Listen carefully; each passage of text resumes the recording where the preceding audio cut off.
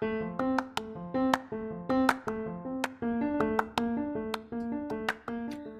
back to Female Founder Fridays. I'm your host, Lindsay White, and I'm in conversation today with Susan Candelap. Susan's the owner of Executive Solutions, which is a recruitment and staffing firm here in Calgary that's celebrating a remarkable 35 years in business this year. Susan's had an incredible career. She's done a wide variety of things, but it is her heart and her hustle, and particularly her ability to create really incredible relationships that's helped her be so successful. She's got some great stories to tell us about her early career, how she came to own a small business, and also about her personal journey. One of the most important messages that Susan offers today is that we really have to look after ourselves as female founders. I think you'll enjoy listening in.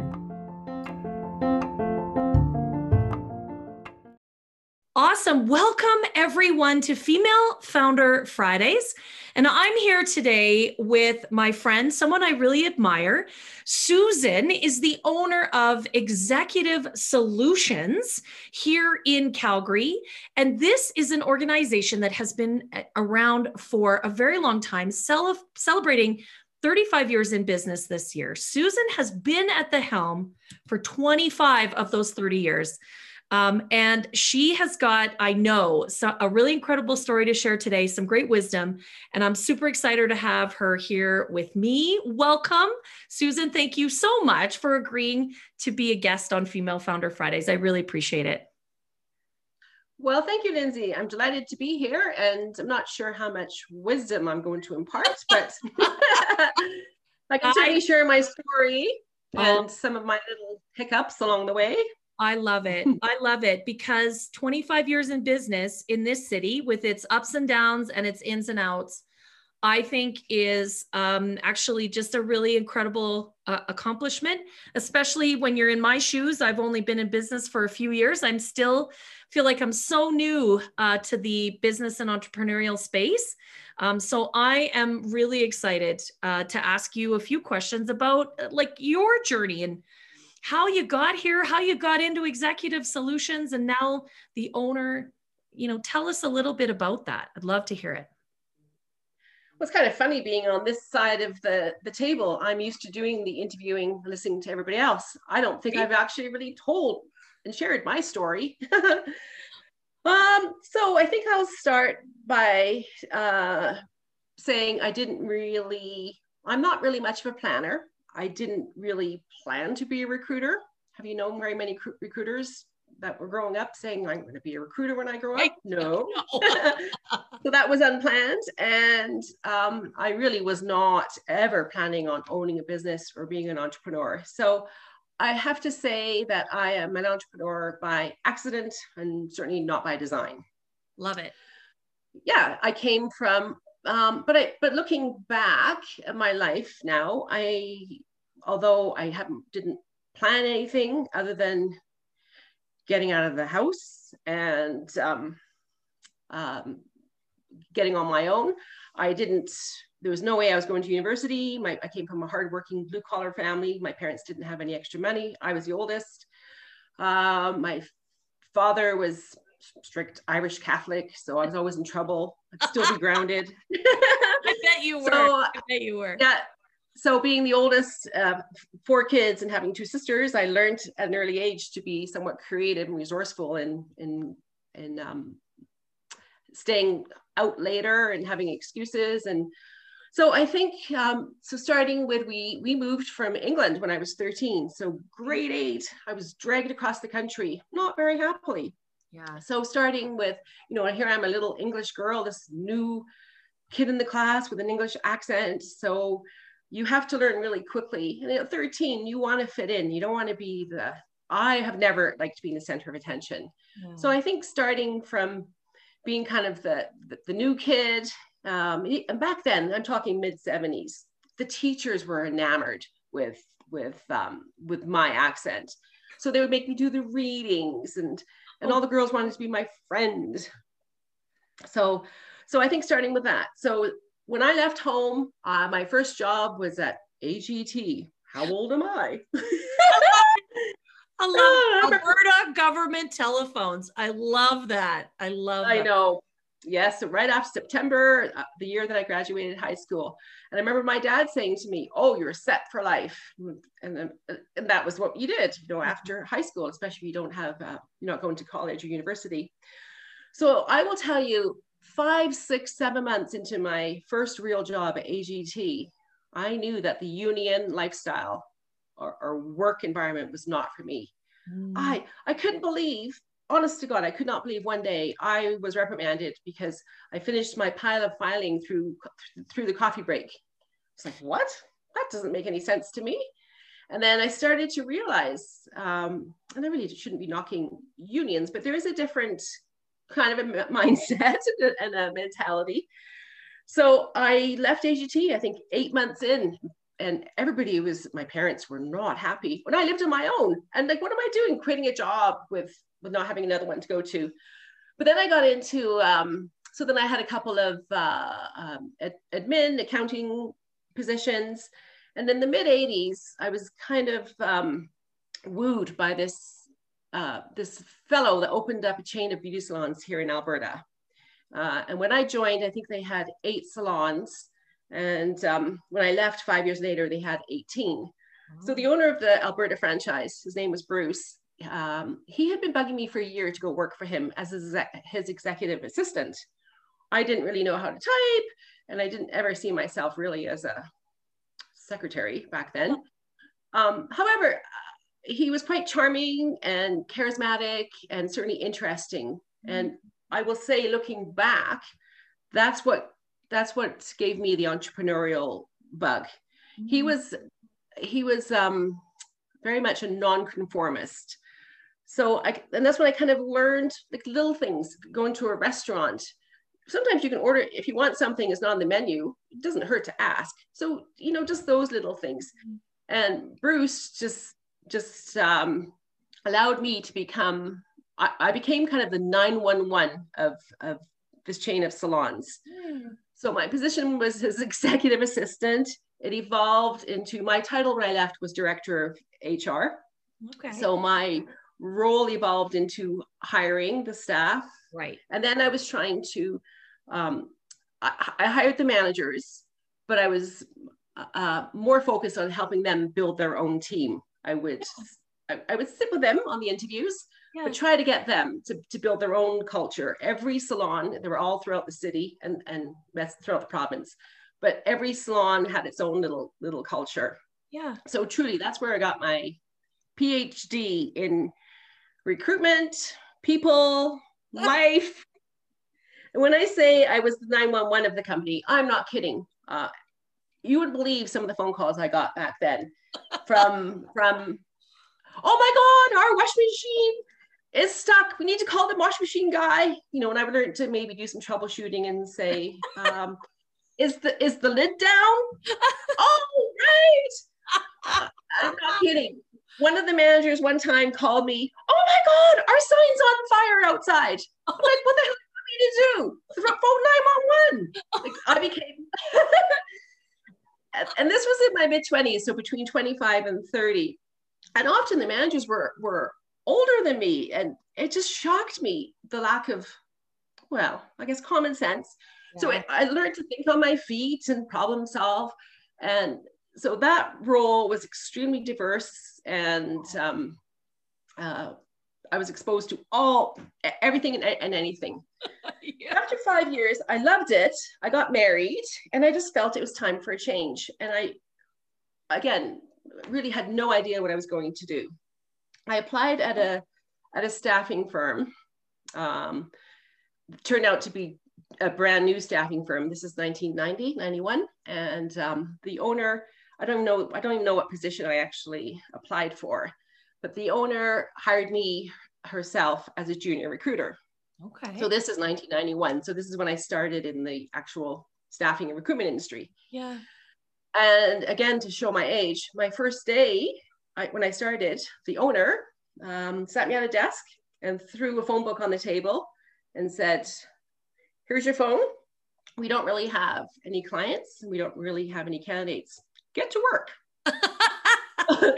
I'm not kidding. And she was paying me on some kind of a bona, a base, and I had to pay back. And I was like, oh my God, what have I got myself into?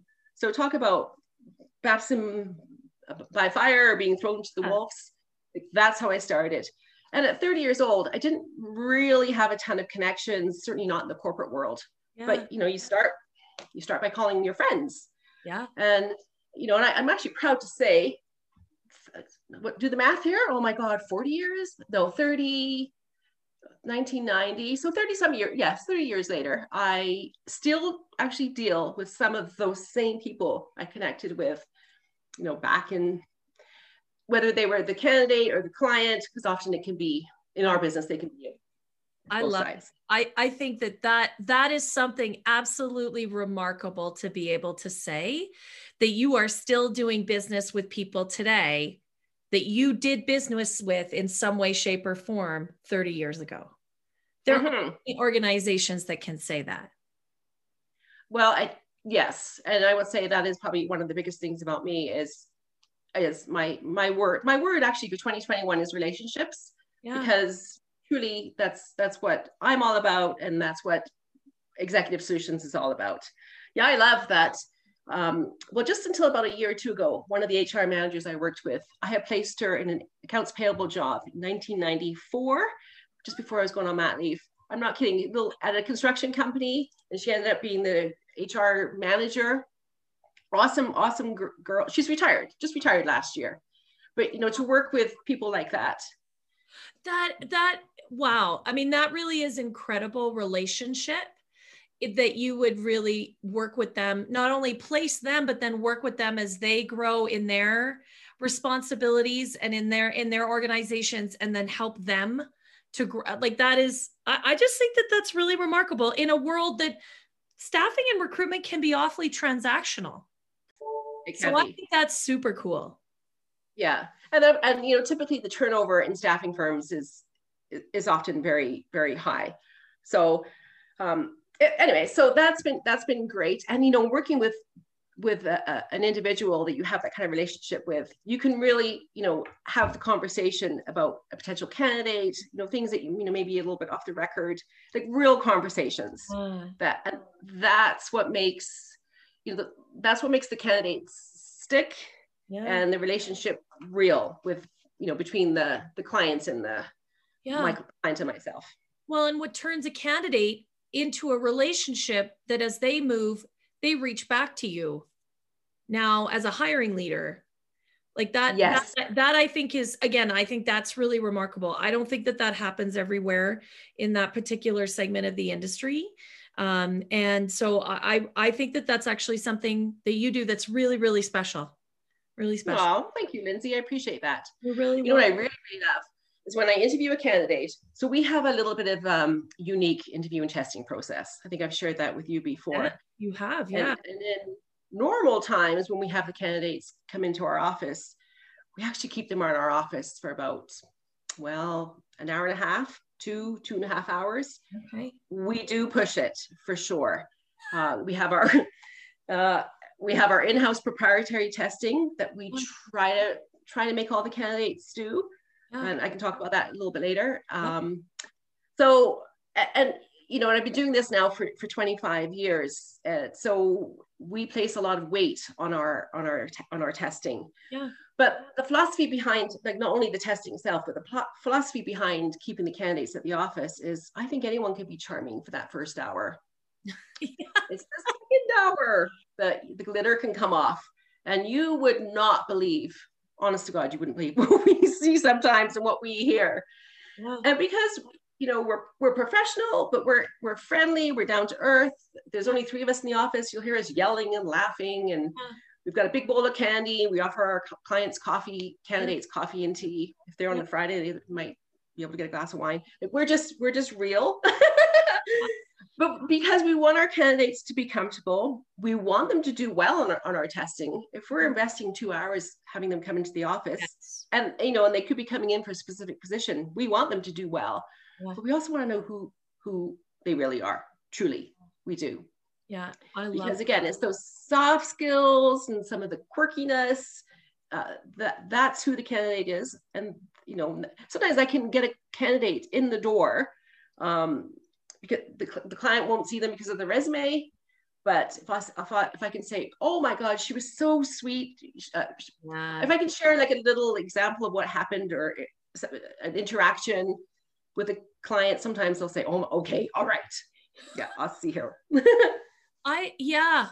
Again, I just think that that's really cool. And I think it's really special that you know your clients so well because you've worked with them for so long.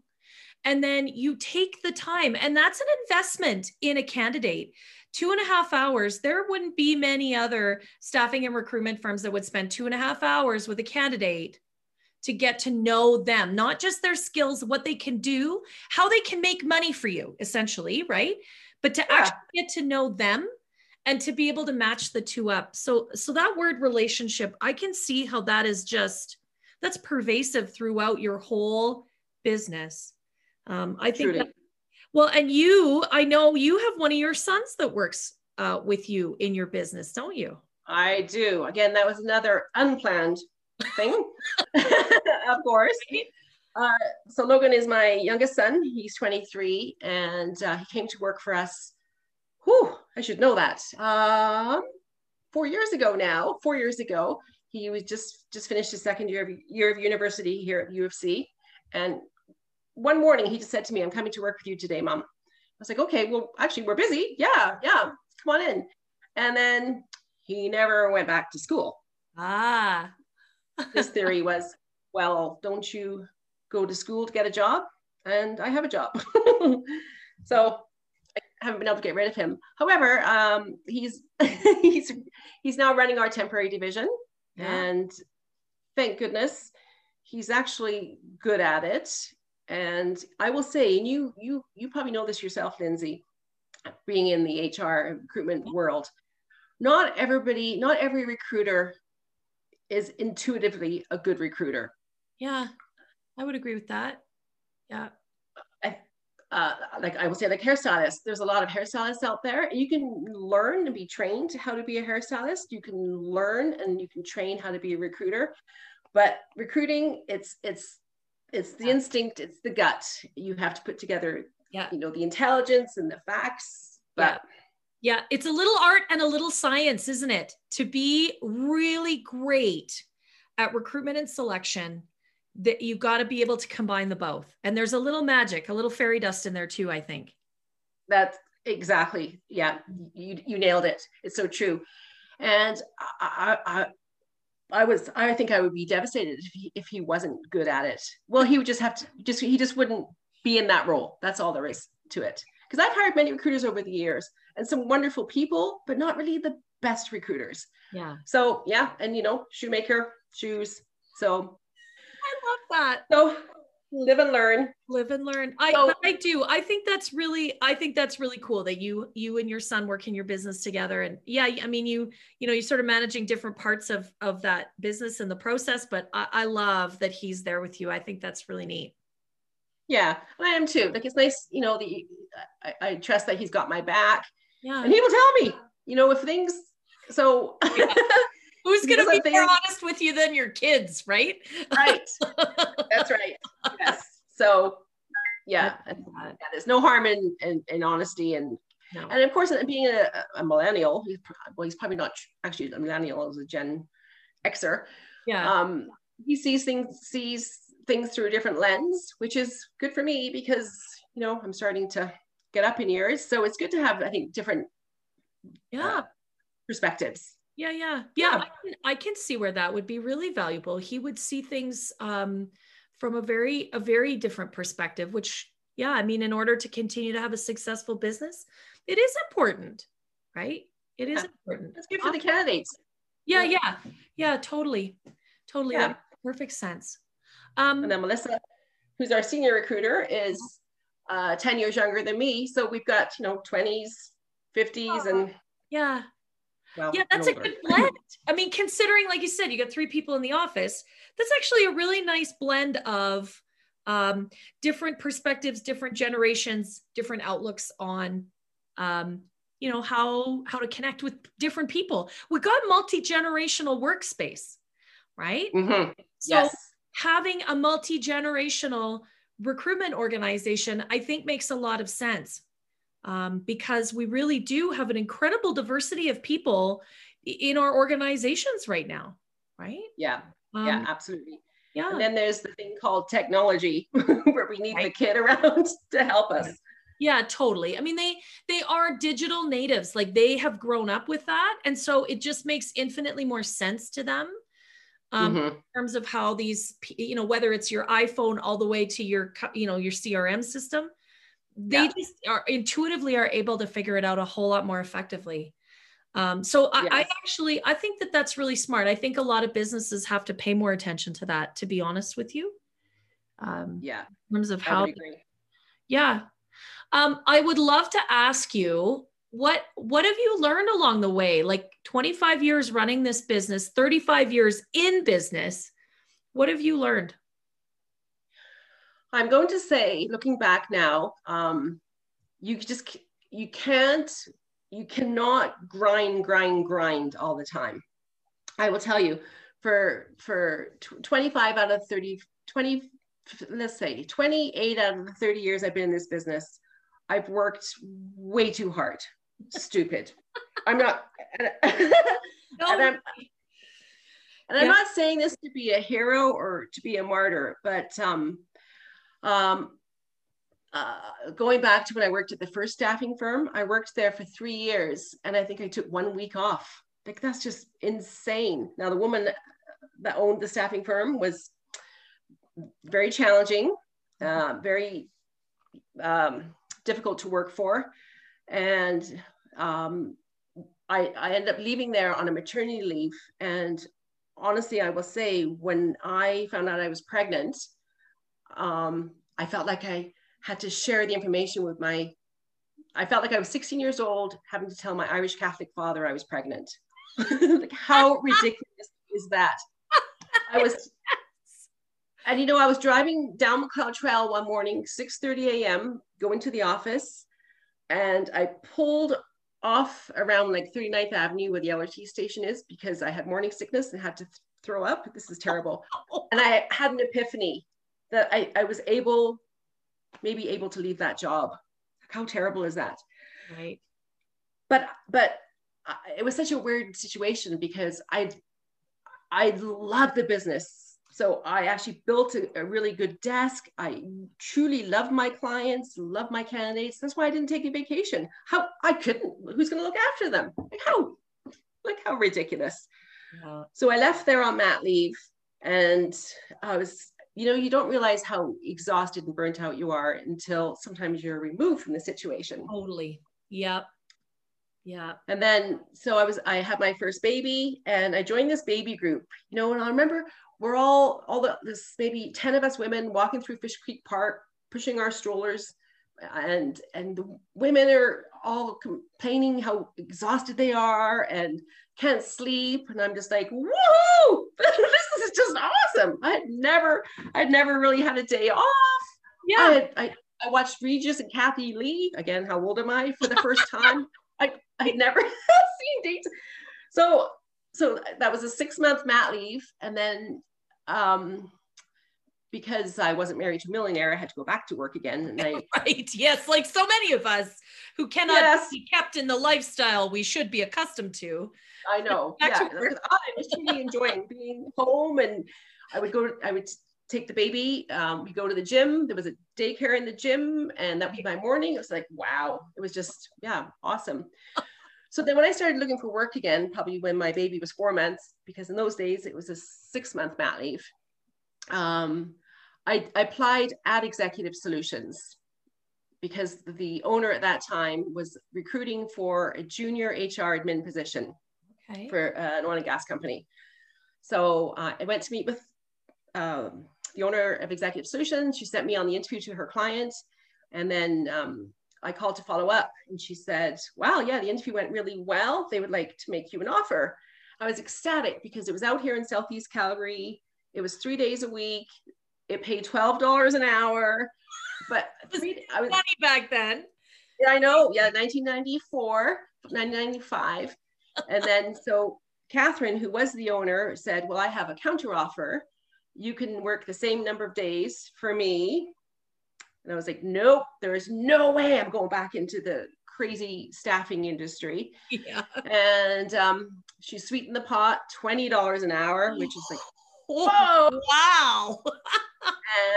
and I said, no, I'll take the job out at the oil and gas company in Foothills Industrial Park. She's like, what's wrong with you? And I said, oh, there's no way. Well, obviously, long story short, she threw in parking, and then she said it was only going to be really, say, for 3 months for a temporary position. She wanted to take a vacation. Right. Well, ultimately, what really ended up happening is she kind of never really came back from her vacation. She moved to Costa Rica. She did come back forth. Right. So that's how I ended up at Executive Solutions. And then I got into my old habits again, you know, grinding, burning the candle at both ends, just ridiculous. And I've got a baby at home, and I would be freaking out getting to the daycare before 6 and calling just right.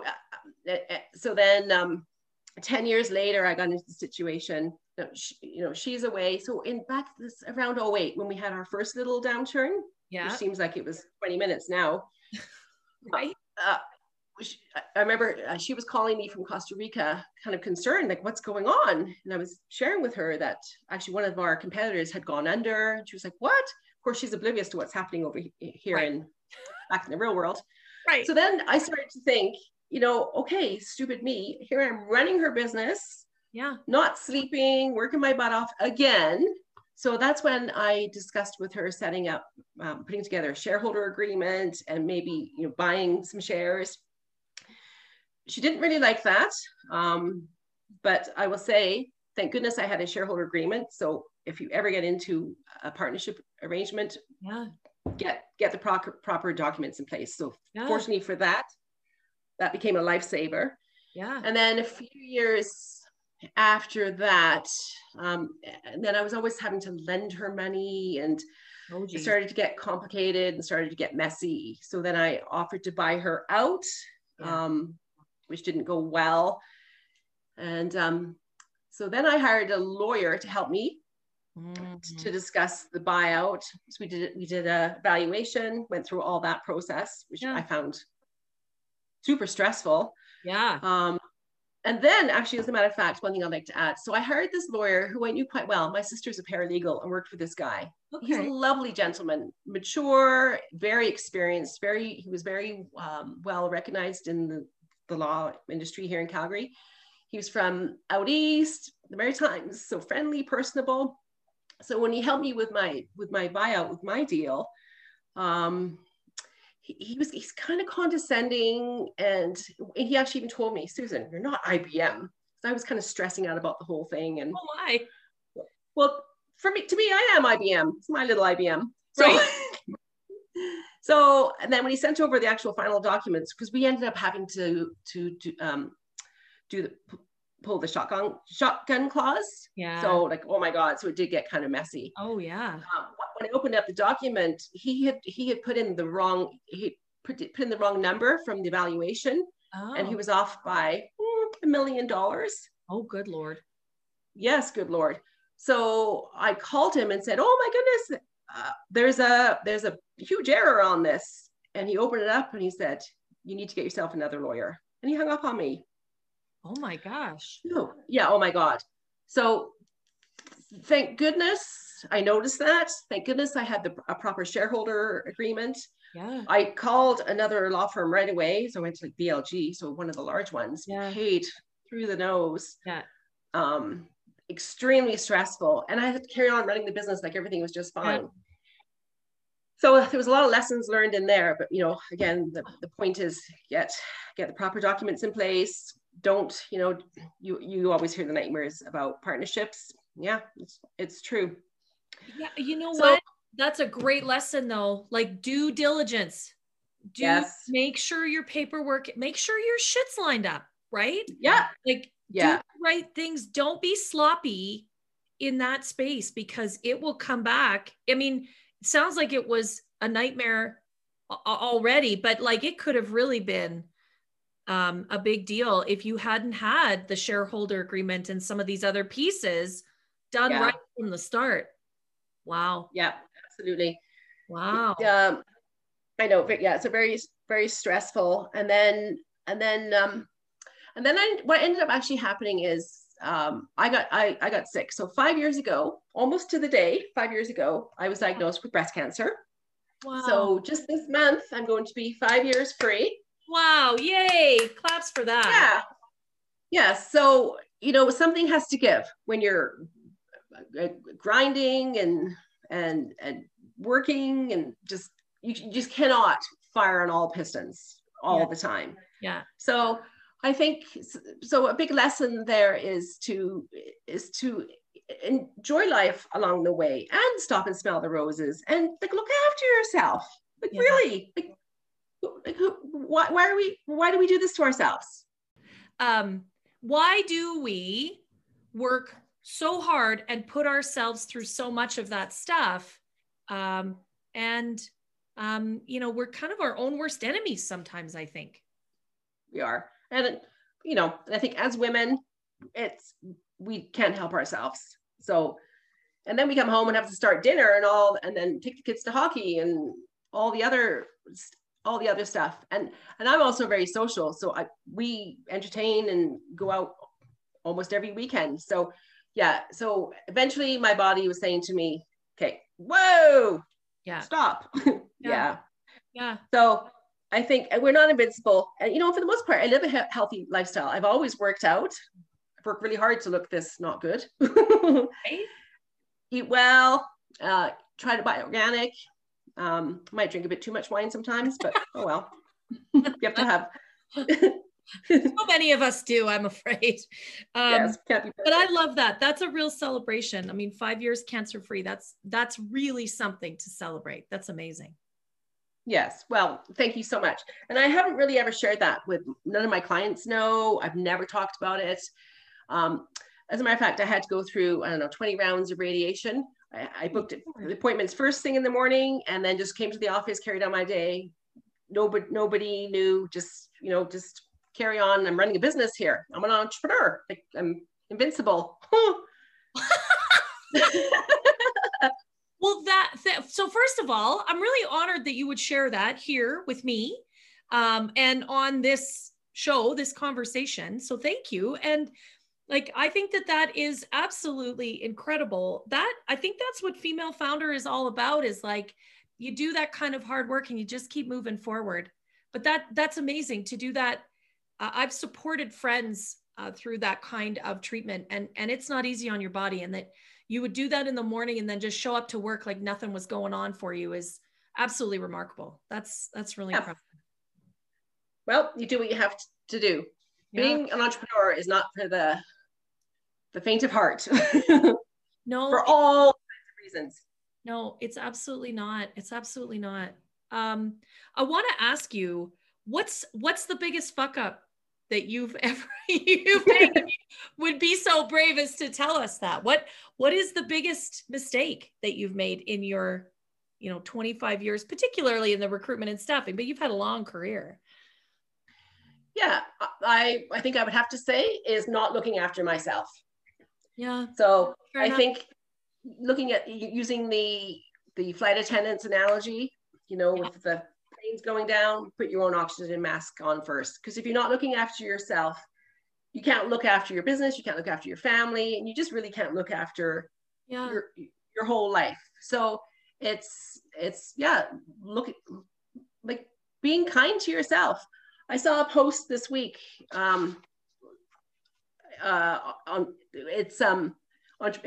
It's Women's Week next week, so I've seen lots of posts. But I saw this one the other day on LinkedIn, and it said, "Stop glamorizing the grind and start glamorizing getting 7 hours of sleep at night, having healthy relationships, taking sick days, working hard when you're at work, but setting your boundaries."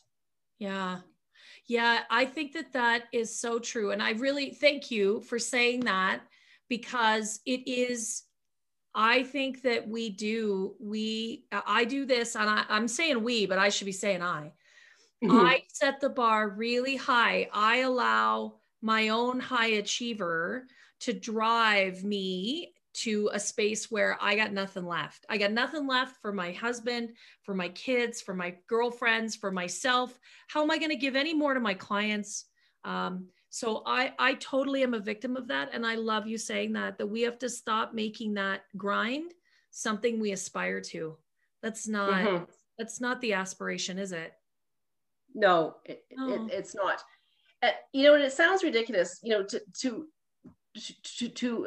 a typical employee. And most, you know, I think there's two types of people in our world. There's employees with the employee mentality, and then there's the, you know, the business owner mentality.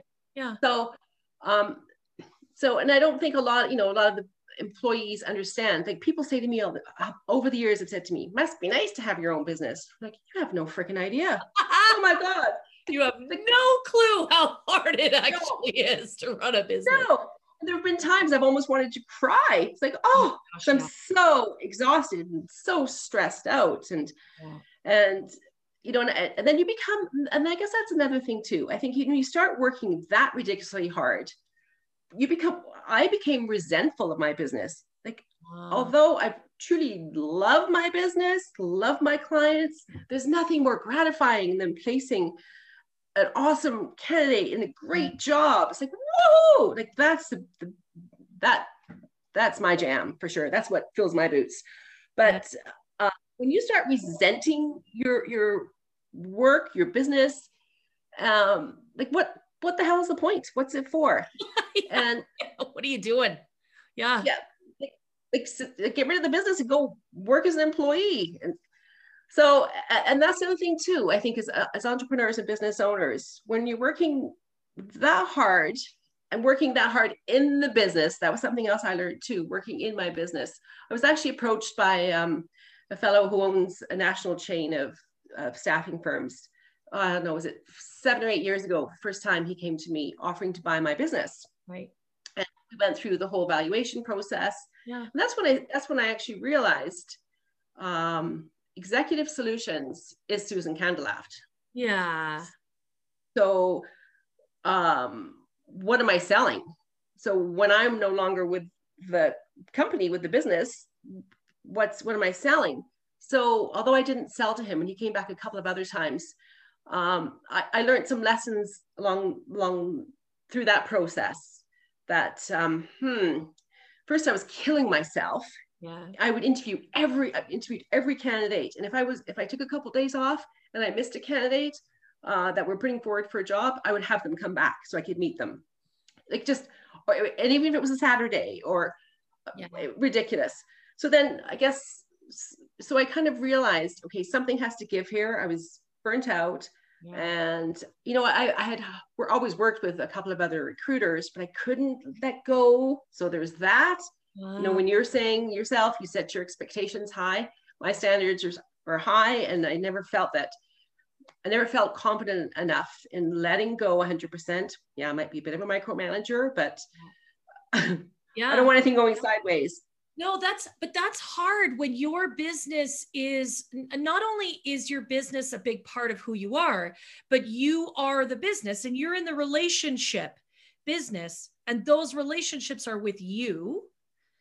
It is hard to step away from that. Like I can truly appreciate that, but I love your point earlier about you really do have to have boundaries. You have to take care of yourself, because if you don't take care of yourself, then what is this business? Right? Mm-hmm. It isn't Executive Solutions without Susan in it. Right. Yeah. No, that is so cool. Thank you. I want to thank you so much for talking so candidly and so personally about not only your experience in business, but how your business and your life have blended together, sometimes for worse or for better. But because I think for so many of us female founders, entrepreneurs, that is the truth. The business is us and we are the business. And we do have to find that beautiful blend between, you know, where do we end and the business begins, and how do we fit that with our lives and having kids and families and partners and friends and being sisters and mothers and wives, right? Yeah. So thank you for a beautiful exploration of that. Again, congratulations, 35 years running, 25 years of that, yours, but a successful business in this city for 35 years is, that is an incredible accomplishment. I think that's remarkable. And 5 years cancer-free. What an incredible personal triumph. So thank you for sharing that with me and with everyone that's going to listen in. I'm so grateful that you had some time to speak with me. Thank you so, so much.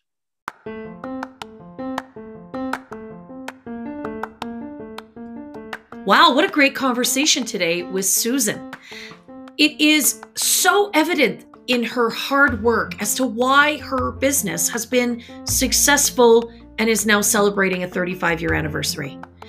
Her perseverance through the dissolution of a partnership and through cancer is absolutely incredible. And I really loved her message about how we as female founders really need to take care of ourselves. Because the truth is, what are we doing if we're running our own businesses and we're not looking after ourselves at the same time? So I hope that you drew some really great inspiration and messages from this conversation as well. And I sure hope you'll join us next time on Female Founder Fridays. Bye for now.